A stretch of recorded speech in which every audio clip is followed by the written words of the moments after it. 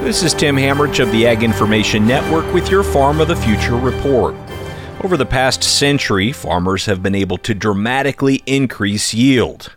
Many factors have contributed to this, and a big one is the availability of nitrogen fertilizer. But this Haber-Bosch process of fertilizer production is dependent on burning fossil fuels.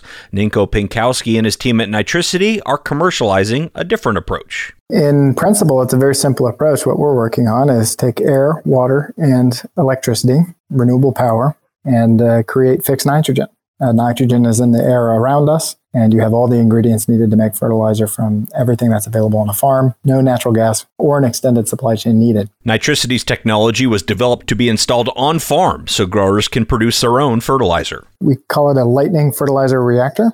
And so to start, we've built projects. It takes electricity, and it's very luminous.